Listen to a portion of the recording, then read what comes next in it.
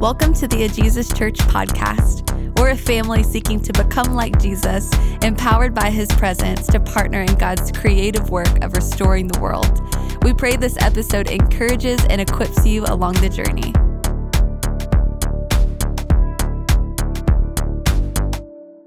Today we're actually going to be back in this series called Rediscovering Church. It's been this beautiful series that we've been going through out of the book of 1 Thessalonians, or 1 Thessalonians, whatever you want to say. But if you need a Bible, you can put your hand in the air, and we've got a couple people around the room that would love to give you one for the morning. If you don't own it, you can keep it. If you do have a Bible, please open to the book of 1 Thessalonians. Brief recap. Paul and Silas had planted this church, so this is a letter here, and Paul and Silas had planted this church in Thessalonica, but had to flee the city because of persecution. And so this letter is Paul's attempt to reconnect with the church there and the people there. In the beginning of this series, Shelby did a beautiful job of walking out like some of the things behind it, far more of the context and everything going on. Would encourage you to check that out. Sarah, did you get a Bible? Did you need a Bible right up here? Did you need one? Can we get a Bible up here, guys? Thanks. Appreciate it. Anybody else? Awesome. 1 Thessalonians. So really the framework of this letter is really beautiful and really, really simple. The first part of this letter, chapter 1 through 3, Paul is celebrating the faithfulness of the church in Thessalonica during the persecution. He's celebrating it, right? The second part of this letter is actually saying, okay, here's some areas where we need to grow in, okay? So these are the two main movements. The beginning of the letter is a prayer. The closing of the letter, it concludes in a prayer. And right smack dab in the middle, connecting these two movements together, is this really beautiful little prayer. Essentially, it's the center of the book. And this is the passage that we're going to be focusing on today. It's a prayer. And what Paul is doing here is he's saying, okay, I'm about to say some hard things. But before I really get into these hard things, I'm actually going to ask that the Spirit would fill you and allow you to listen and to hear, to shape your heart and your mind and your ears to hear what it is that I'm about to speak to you. And then he goes into it. And it's really important for us, and for sure more on this in a minute, to remember that what this prayer is actually about. It's a prayer because he's saying, I'm about to say some hard things, and you're going to need the Spirit to help you. So turn with me to the book of 1 Thessalonians. We're going to go to chapter 3, and if you would stand with me, we're going to go to chapter 3, start in verse 11. And before I read this prayer, I am going to pray. Holy Spirit, come this morning. Come this morning and fill this space. Jesus, in the same way that Paul wrote this letter, in the same way that he prayed this prayer, we ask for the same thing, that your Spirit would fill us, would open our ears, our hearts, our minds, to not just the words being spoken, no, but to your Spirit speaking. And if your Spirit wants to say something totally different, that's what's on the notes this morning, I pray that that would be what's communicated in our hearts and minds this morning. Starting in verse 11. Now, may our God and Father himself and our Lord Jesus clear the way for us to come to you. May the Lord make your love increase and overflow for each other and for everyone else, just as ours does for you. And may he strengthen your hearts so that you will be blameless and holy in the presence of our God and Father when our Lord Jesus comes with all his holy ones. Amen. You can grab a seat. So I'm going to tackle this passage today verse by verse, and really we're going to go pretty quickly through the first two verses and spend most of the time this morning camping on verse 13 there. So let's just get into it. Lots to tackle today. Here we go. Verse 11 says this, now may our God and Father himself and our Lord Jesus clear the way for us to come to you. Right away, we see that Paul is resigned to the will of the Father. Right away, we see Paul is saying, first of all, may God clear the way for us to come to you. But he's saying that whatever's going on, I don't know. It could be the persecution in the church that Paul is like keeping him from going. I don't know. It could be something else completely. But we know that whatever it is, Paul is saying, I know that God could clear it. He has the power, the authority to clear the way. And he also has the sovereignty to not clear the way if he doesn't want to. Either way, Paul is resigned to the reality that God is in the ultimate control. And so the first part of this prayer is really quite simple. Paul is just recognizing God's place. He's saying God's authority, God's power. And if you've ever get stuck in your prayer life, if you're ever not sure where to start, or there's so many things, I don't even really know where to begin, this is a good place to start. God, you are the ultimate. You are all power, all authority. It's a beautiful way to begin. Verse 12, he moves on. May the Lord make your love increase and overflow for each other and for everyone else, just as ours does for you. What's interesting about this passage, may the Lord make your love increase. Well, in Galatians 5, we read about the fruit of the Spirit. And it says the fruit of the Spirit is love. And what I really love about that passage is you should properly read it with a colon after that word love. Essentially, the fruit of the Spirit is love. And then the rest of the words, joy, peace, patience, kindness, goodness, faithfulness, gentleness, self-control, that defines love. It doesn't say the fruits of the Spirit, so we know it's singular. The fruit of the Spirit is love, which is all these other things. And so what Paul is saying is, may the Spirit fill you up so that his fruit overflows out of you into others. Again, why is Paul praying this? Listen, remember, he knows he's going to push them. He knows he's about to push. And he wants their hearts, he wants their ears to be open, but they're going to need to learn how to love each other, how to be patient with each other, how to be joyful with each other, how to be peaceful with each other. See, Jesus points at this a little bit in Matthew 7. He says this in Matthew 7. He says, why do you look at the speck of sawdust in your brother's eye and pay no attention to the plank in your own eye? This is what Paul's getting at here. I'm going to push you, and you're going to probably get convicted. And when you do, don't look at the plank or the speck in your brother's eye first. Make sure that your love overflows out of you to them, and you actually look within first. I don't know why it's so easy for us to instantly, when we get feeling like a little bit convicted or feeling a little bit, where we instantly think, oh, that would be really good for this person to hear. Or why we automatically connect a fault or a problem or a wrong, for sure not with us, but that person, oh, they should have really heard this teaching. I got to send them this podcast. It's so good. Right? We start this from a young age. I have 4 kids. My oldest, Chandler, he's now in high school, but this is back when he was like 7 years old. And here's the deal. A couple things about stories with my kids. 1, they're all true. Okay? 2, it's true. 2, I get permission, all right? I do. I get permission from the kids. Actually, I realized I didn't get permission for this one. Sorry, bud. I've told it before, though, and you gave me permission before. We're good to go. Okay. Whoops. I almost always get permission. I hate it when people don't get permission from their kids, but not me. Anyway. So Chandler and Lincoln were little, and Chandler had just learned this really funny little ditty. You all know it. It goes like this. You're gonna have to help me sing it though. Mommy and Daddy sitting in a tree. Right? I have a couple questions about this. Who's going around and teaching our children these things?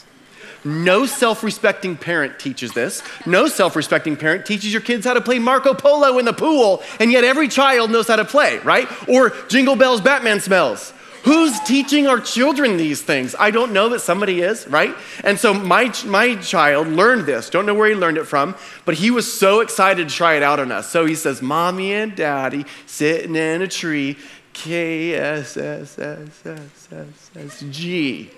And he was thrilled with himself, right? He was so thrilled. Well, Lincoln, who was just a year younger, thought it was the coolest thing ever and wanted to try it. So Lincoln's, Mommy and Daddy are in the tree and LMNOP.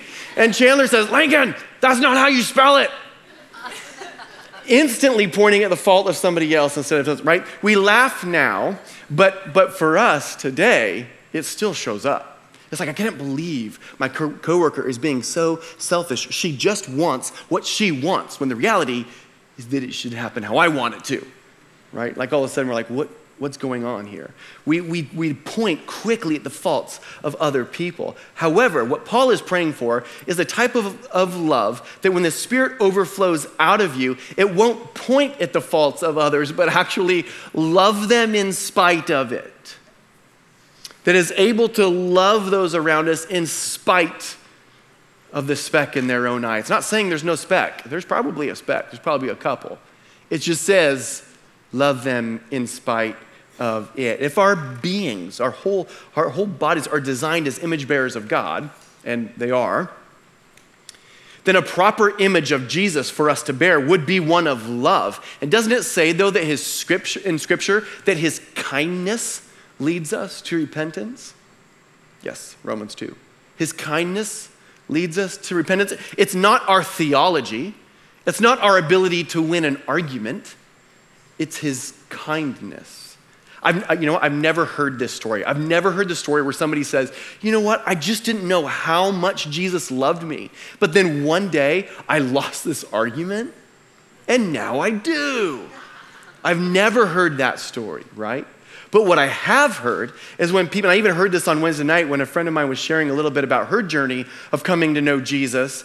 And one of the things she said is she found herself surrounded by followers of Jesus. And she said over and over, I couldn't believe how kind they were to me. It's his kindness that leads us to repentance. So first part of this prayer, Paul is recognizing God's authority and power. The second part of this prayer is God is asking that the Spirit give them the ability to love each other, to be patient with each other. And then we get to verse 13. May he strengthen your hearts so that you will be blameless and holy in the presence of our God and Father when our Lord Jesus comes with all his holy ones. Okay, lots going on here, and this is actually where we're going to be spending the majority of our time. Just look at the first part of this. It says, may he strengthen your hearts. Okay, the idea here behind strengthen isn't like when you go and like lifting a whole bunch of weights and your arm gets stronger because of stuff that you're doing. Like you're not building it on your own, right? That's not what he's talking about here. He's saying, may he strengthen your hearts. This is more along the lines of like if your door, like you have your door closed and you want to reinforce the strength of the door, you could bring like a support and lean it against that and make that door stronger. The door itself isn't getting thicker. You're not putting a stronger door on there. It's actually supporting the door that's already there to keep it strong. This is about the Spirit coming in and strengthening your heart, essentially giving you the ability to desire, not yourself to grow, but the Spirit saying, Paul is praying that the Spirit would come and actually surround you, reinforcing, bringing strength to you, to who you are. This is not about a works-based, you just got to get a stronger heart. This is about saying, Spirit, my heart is weak and I need you, right? May he strengthen your heart so that you will be blameless and holy. So these two words, blameless and holy, they're not just synonyms in the verse. It's not like Paul's like, how else could I say this? Blameless, and then also, another word, holy. I think oftentimes we connect those as synonyms. They're actually very specific, very unique words. So the word blameless is to be above reproach, a life that's beyond criticism by those around them, whether close up or from a distance. Blameless. Okay, this is faultless. This is irreproachable. Blameless. And holy. Okay, we need to do a bit of a deep dive here, so hang with me.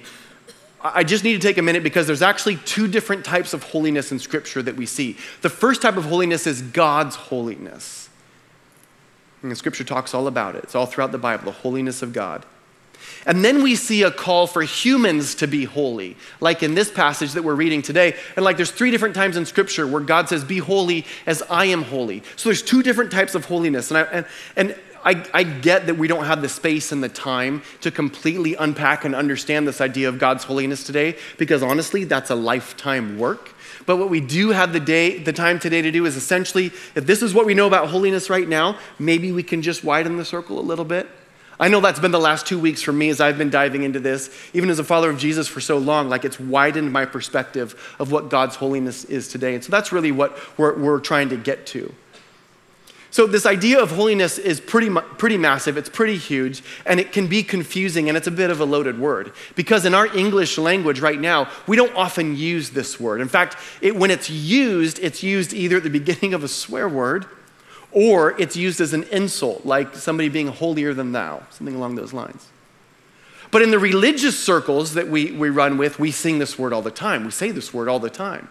We pray, or we say, God is holy. We pray, God, make me holy. We sing, holy, holy. In fact, did you know this morning, even in the first half of our worship, we sang the word holy 152 times? Maybe, I don't know. I wasn't counting. Did anybody else count? It felt like 152 times. Anyway. I loved it. It was pretty great. Anyway, so it's just, we do it all the time. It's pretty often. I mean, some of you are just like, wow, that seems right. That feels right. 153. I mean, that's how often we sing it, right? It's all the time. But what's going on here? I think so often this idea of God's holiness gets reduced to this concept of moral perfection. Or this concept of like, for us to be holy means we have to be a really good person. Or even if we've taken a step deeper, it's like, well, that means to be set apart. Sure, yes, those things are in there. However, holiness, God's holiness, is so much more vast than simply moral perfection. And it's also, in a weird way, so much more intricate than that. The Bible Project actually has this beautiful video and several podcasts about God's holiness. And I've had so much fun going after that these last 2 weeks. And I want to encourage you to check that out. But for right now, I want to just try to boil this down a little bit. In the Bible, holiness describes how God is the creative, ultimate, powerful, and perfect force behind the whole universe. Okay, before we go on, let's just pretend that our human minds have the ability to completely understand the full vastness of the word creative. And let's just pretend that we have the ability to define the complete word of ultimate and powerful and perfect, and we can actually define it in its wholeness. We would have to use those complete definitions here. We have to assign it to this when it comes to God's holiness. The absolute, complete creative, the absolute, completely ultimate, powerful, and perfect force behind the whole universe. He's the one and only being with the power to make a world full of such beauty and life. Now, the Bible Project uses this analogy of the sun, which is actually pretty great. So in our solar system, the sun is unique. And it's powerful. It's a force, meaning if you get too close to the sun, you will burn up. However, in a similar way, the holiness of God also has this power to it. To the impure, it's dangerous. To those that are not pure before God, His holiness is dangerous. But not because it's bad, but because it's so, so good. And this isn't something that we talk about very often, and more on that in a second. But the holiness of God is this powerful force that's beyond what humans can comprehend, and it's dangerous. It's talked about all through the scripture. When people encounter God's holiness, the response is trembling. The response is fear. Sometimes even the response is death. But somehow, because God wants to connect with us in some miraculously crazy way, He actually designed a way for humans in the Old Testament to approach Him. He created this thing in the temple. We're not going to get into all the details, but basically you have the temple, then a middle section, and then it keeps going down to the middle of that is the Holy of Holies, where God's holiness dwells, and it was closed with a veil, right? And only at a certain time, in a certain time of year, the rabbis, the priests, could approach the holiness, the Holy of Holies, but they had to make themselves ritually pure. They had to keep themselves from things. There was a list of things that they could do, but God gave the ability from if you do these things, then you can approach my holiness and live. But it was still terrifying to them. So much so that they would tie bells onto the edge of their robes and a rope around their ankle. So when they would walk into the Holy of Holies, those standing on the outside, as long as they heard bells, all was good. But if the bells stopped and it was like 15 minutes, we better start pulling that rope to see what's going on in there. That's the reality. They were terrified of this holiness. And that's what the book of Leviticus is all about. The holiness of God is powerful, it's immense, it's more than we can comprehend, and it's dangerous to the impure. Now, I recognize that this is an incredible oversimplification. But what's important to know this morning is that God's holiness is not simply the idea that he is morally pure, it's the reality that he's the one and only creative, ultimate, powerful, and perfect force behind the whole universe and everything in it. Have you ever been in creation or in a place where you feel small? Like where you all of a sudden recognize that you're actually not that significant. That the creation, or I remember one time I was quite a bit younger, I think I was 10, 11, 12, something like that, and we were in a kitchen in this home, there's a thunder and lightning storm going, and a bolt of lightning hit the house across the street from us. It was the loudest sound I'd ever heard. It was the light. I'll never forget how bright the entire place lit up for just a fraction of a second. And when it was done, every single one of us in the kitchen were on the floor. It was that powerful. And that's just his creation. That's just like, oh yeah, I just did that. Like that's God's creation. And so even when you stand at like the ocean and you just see the massive force that's rolling, right? And you just feel so small, or like at the Grand Canyon or in mountains where you just feel so small. The holiness of God has far more to do with the sheer size and power and ultimate perfection of our God and how small we are. And that difference is really what we start talking about when it's the holiness of God. That gets us closer than just talking about another word for blameless or another word for righteous or another word for morally perfect, right? It's just so much larger. Okay, so that's God's holiness in a very small nutshell. Human holiness.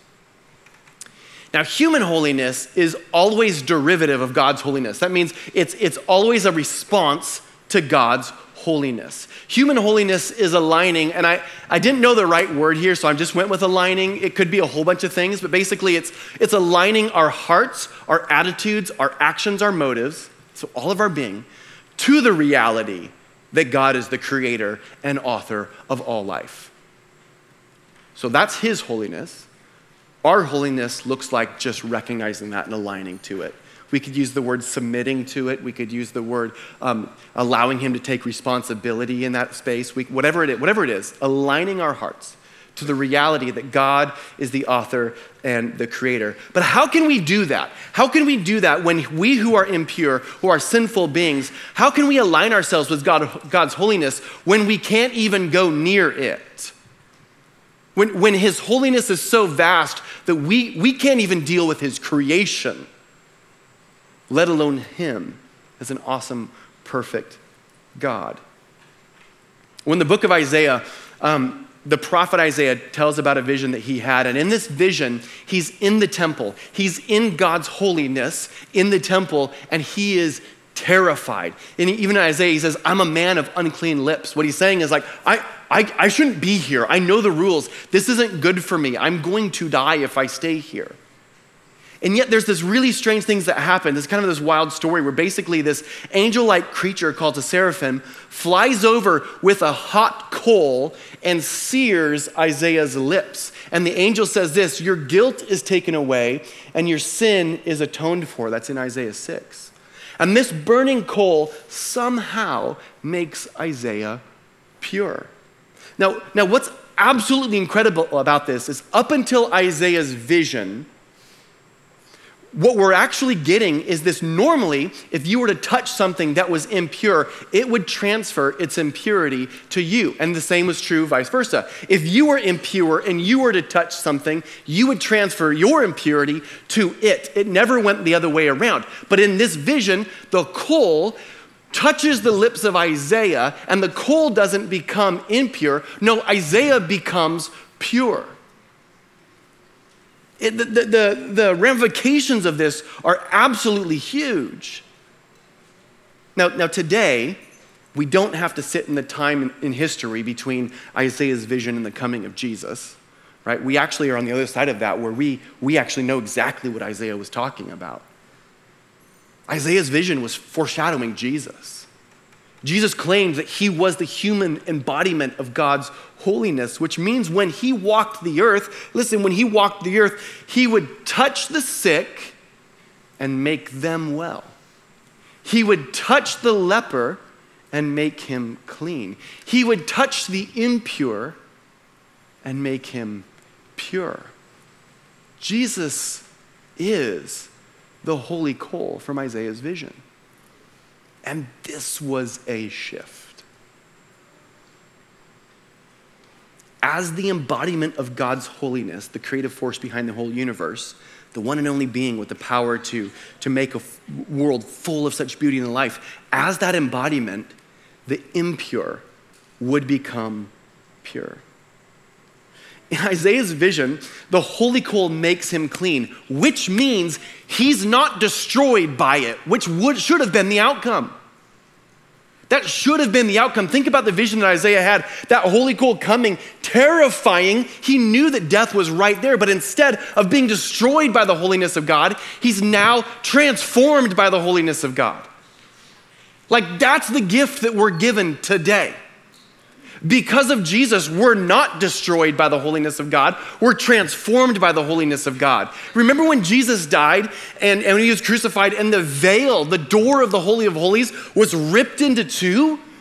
The significance of that is not just to say now everybody can approach God's holiness because of Jesus, though we can. It's also now the holiness of God is flooding out into the whole world and approaching you to make you pure, to make you clean. And we don't have to go through all the steps to become ritually pure. We don't have to be afraid that the holiness of God is going to destroy us in a moment, although it could. But because of Jesus, we have the gift to walk forward and to be on our knees and say, I'm in God's holiness right now because of Jesus. That's what we get to say. And here's the crazy thing. I take that for granted. I take it for granted that I can come before the holiness of God and not be destroyed because of Jesus. When was the last time I thanked him for that? When was the last time I was on my face before him saying, Jesus, thank you that I can approach your holiness of God, the holiness of God, and not be destroyed by it, but be transformed by it. Sorry, I'm a little fired up here. I apologize. I'm just going to go for it.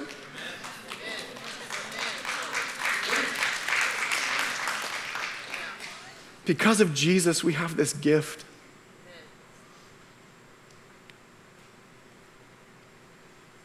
So it just begs the question, so then where is God's holiness now? It's here. It's wherever you call on the name of Jesus. It's wherever. We can experience moments of his beautiful kingdom right where we're sitting, in our car, at work, at school, wherever. It's such a beautiful gift, and we're not destroyed. We're transformed. In her book, Holier Than Thou, Jackie Hill Perry writes this beautiful quote, and I want to take a look at it. It says this: "We have supposed that the way to help people be holy is to just tell them to stop sinning. When in fact, lasting transformation," I love this line, "is a spiritual consequence of beholding the glory of the Lord."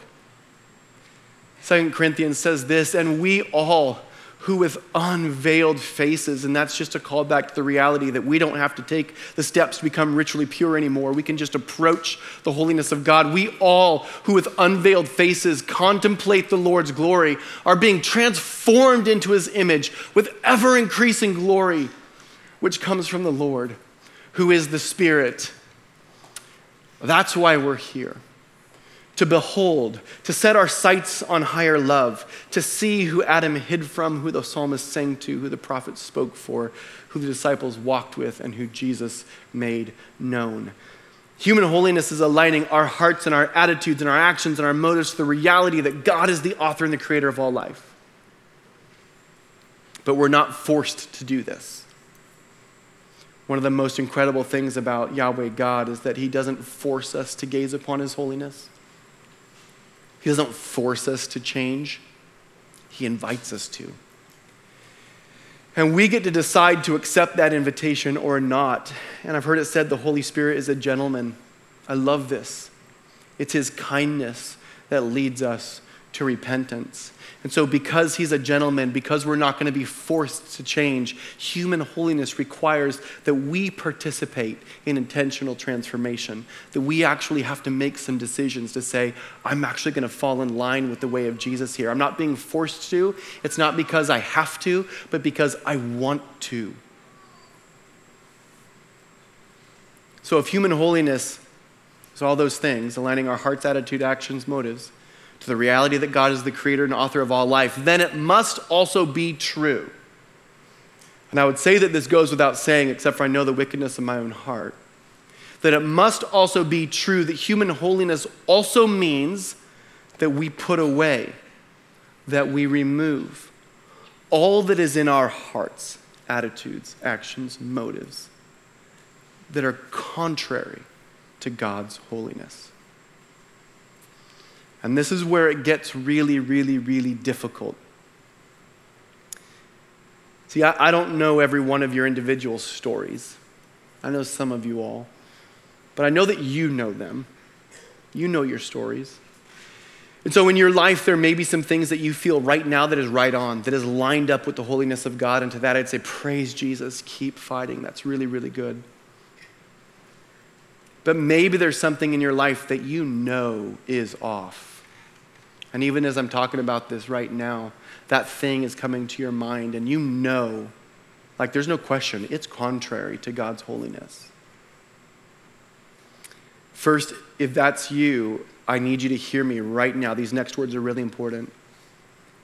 Whatever that thing is that came up in your mind, it's not too big for Jesus to save you from, to heal you from, to forgive you from. It's not.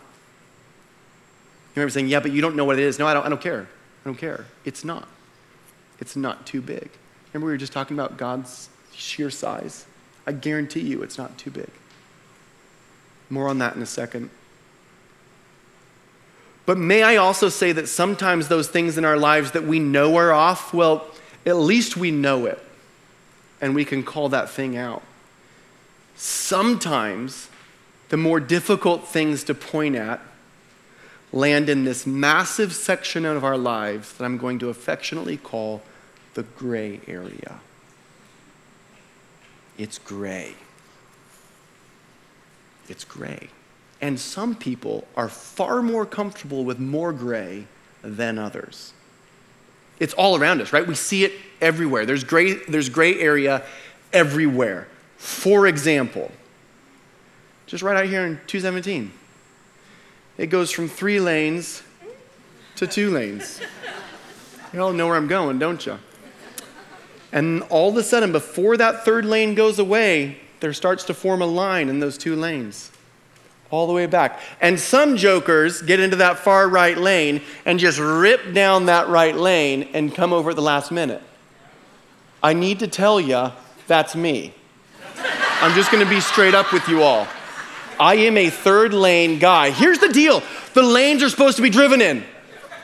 Like that's like if you look up how to drive on a road, they say drive in the lanes. Like, I mean, it's just like you drive and then you just cut over like a zipper and it's really fast. If you line up, actually, you know what? Y'all keep lining up.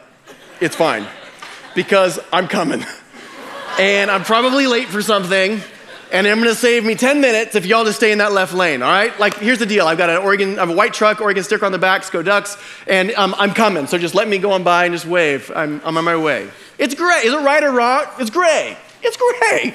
Americans love our lines. We love it. But not all of us have to. I'm not saying it's right or wrong. I'm just saying it's gray. was talking to a guy a while ago, and every year and a half, he returns his vacuum to Costco, whether he needs it or not. I mean, like, I don't know. Some people are more comfortable with gray than others, right? Is that gray? Right? I'm not saying any of these things are right or wrong, y'all. I'm just pointing at the awkwardness of it, okay? But it goes beyond that, doesn't it? And we all know it does. So let me take a step deeper. How much violence or language or sex can be in a show before it's not okay? Ooh. How many drinks are too many? My wife and I, we worked a lot with our young adult ministry for a lot of years, and we would talk with young couples all the time. And it was like, okay, we're starting to date, so how far is too far? Or the Bible doesn't really say anything about weed, so it's gray. The problem with the gray areas is that they're gray. Right? And in light of this conversation, though, and in light of God's holiness, I just wonder, are we asking the wrong question? It almost feels like those questions in the gray area are simply like, how close can I get to the line without sinning? How close can I go? When the reality is now you're just making this about a list of rules. Now it's just semantics. Because the reality is that what if my question isn't so much how close to the line can I get, but instead, God, what are you calling me to step into next? What if I submit my entire life, my mind, my thoughts, my will, my sexuality, my personality? What if I submit that all to you, and then Jesus, you tell me where you want me to go, and I will step into where you're calling me. There's an obedience pattern, a blessing pattern in Scripture. You see it through all of Scripture. It's hear and obey, hear and obey. A sin pattern through all of Scripture is see and take. See and take. But if we're going to hear and obey, that's blessing. Hear and obey, hear and obey. And so is drinking a glass of wine wrong? Absolutely not, because Jesus did it. But maybe for you, God has asked you to put alcohol down. Maybe he's saying no more for you. Which does that mean then that you get to beat that standard over somebody else's head? No, absolutely not. But what you get to do is follow Jesus with what he's asked you to do. And if we get to follow Jesus, if all of us individually follow Jesus with what he's asked us to do, and then allow the Spirit to overflow out of us so that we're not looking at the plank in our brother's eye, but we're taking care of our own stuff first, there's gonna be unity as a family, and we're gonna see his kingdom come. Like, so many relationships have been destroyed because we look at the speck in somebody else's eye first, because we're asking the questions, how close is too close? And this is what I'm gonna do, and if you don't do it, then you're not following Jesus right. When the reality is that the Holy Spirit is individual, and he's personal, and he's a gentleman. And if he's calling you into something, then you best hear and obey what he's asking you to do. This is what this David was pointing at in Psalm 51 when he says, create in me a clean heart, O God, and renew a right spirit within me. Why is this important? Why does it matter? Because Jesus is coming again. And there's a lot of work to do. His kingdom we get to be about expanding his kingdom. And I want to be ready when he comes. And when our heart posture is long obedience and becoming more like Jesus, then some of these gray area questions just get a lot simpler to answer. I mean, I don't know, like, if I'm sitting there, would I be watching this show if Jesus was sitting next to me? I mean, maybe that's I don't know.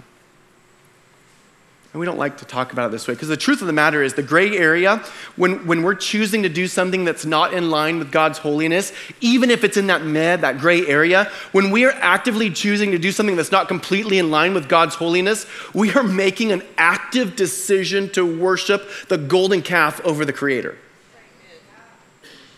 Man, I don't like to think about it that way, because it's gray. Nah.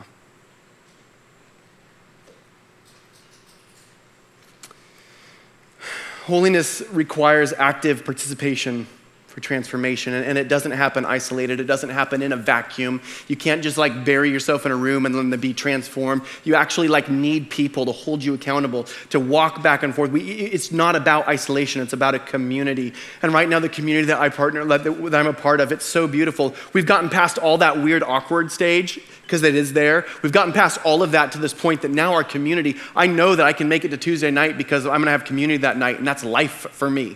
It's like what I need to be filled up again, and that's a beautiful place to get with community. And I know that it's hard to get there, but it's worth the fight because transformation from the Holy Spirit needs a community of people around you, encouraging you, pushing you, calling you forward, that knows your junk, that knows what you need and can come alongside of you. It's so beautiful. As we constantly submit our desires, our motives, our attitudes to him as a community. So let me go back to the text this morning, and we're going to land the plane.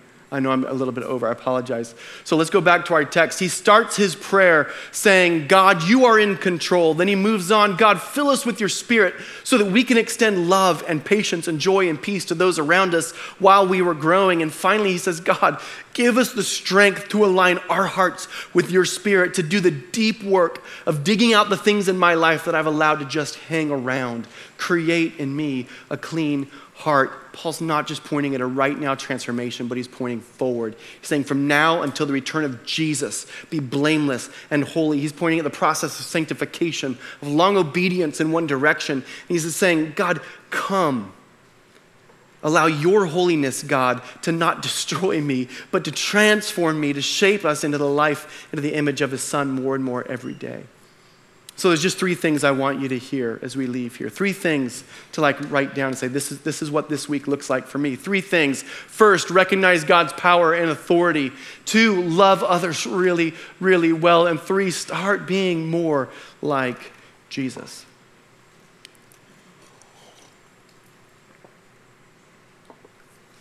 So I have a problem with this slide. Maybe it hit you sideways. I hope it did. I have a problem with this slide.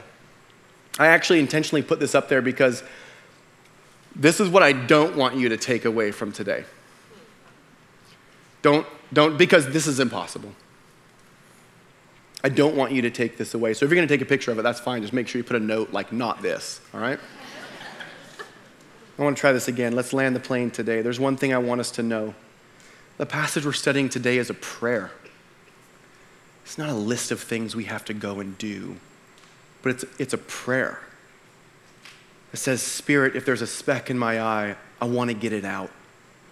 And I want to be patient with those around me who also have stuff to work on. But I need you, Spirit. I need you, Spirit. So there's actually just one thing I want us to do this morning. Take these things and bring them straight to the feet of Jesus. Thanks for listening. For more resources and to partner with us through giving, visit us at ajesuschurch.org.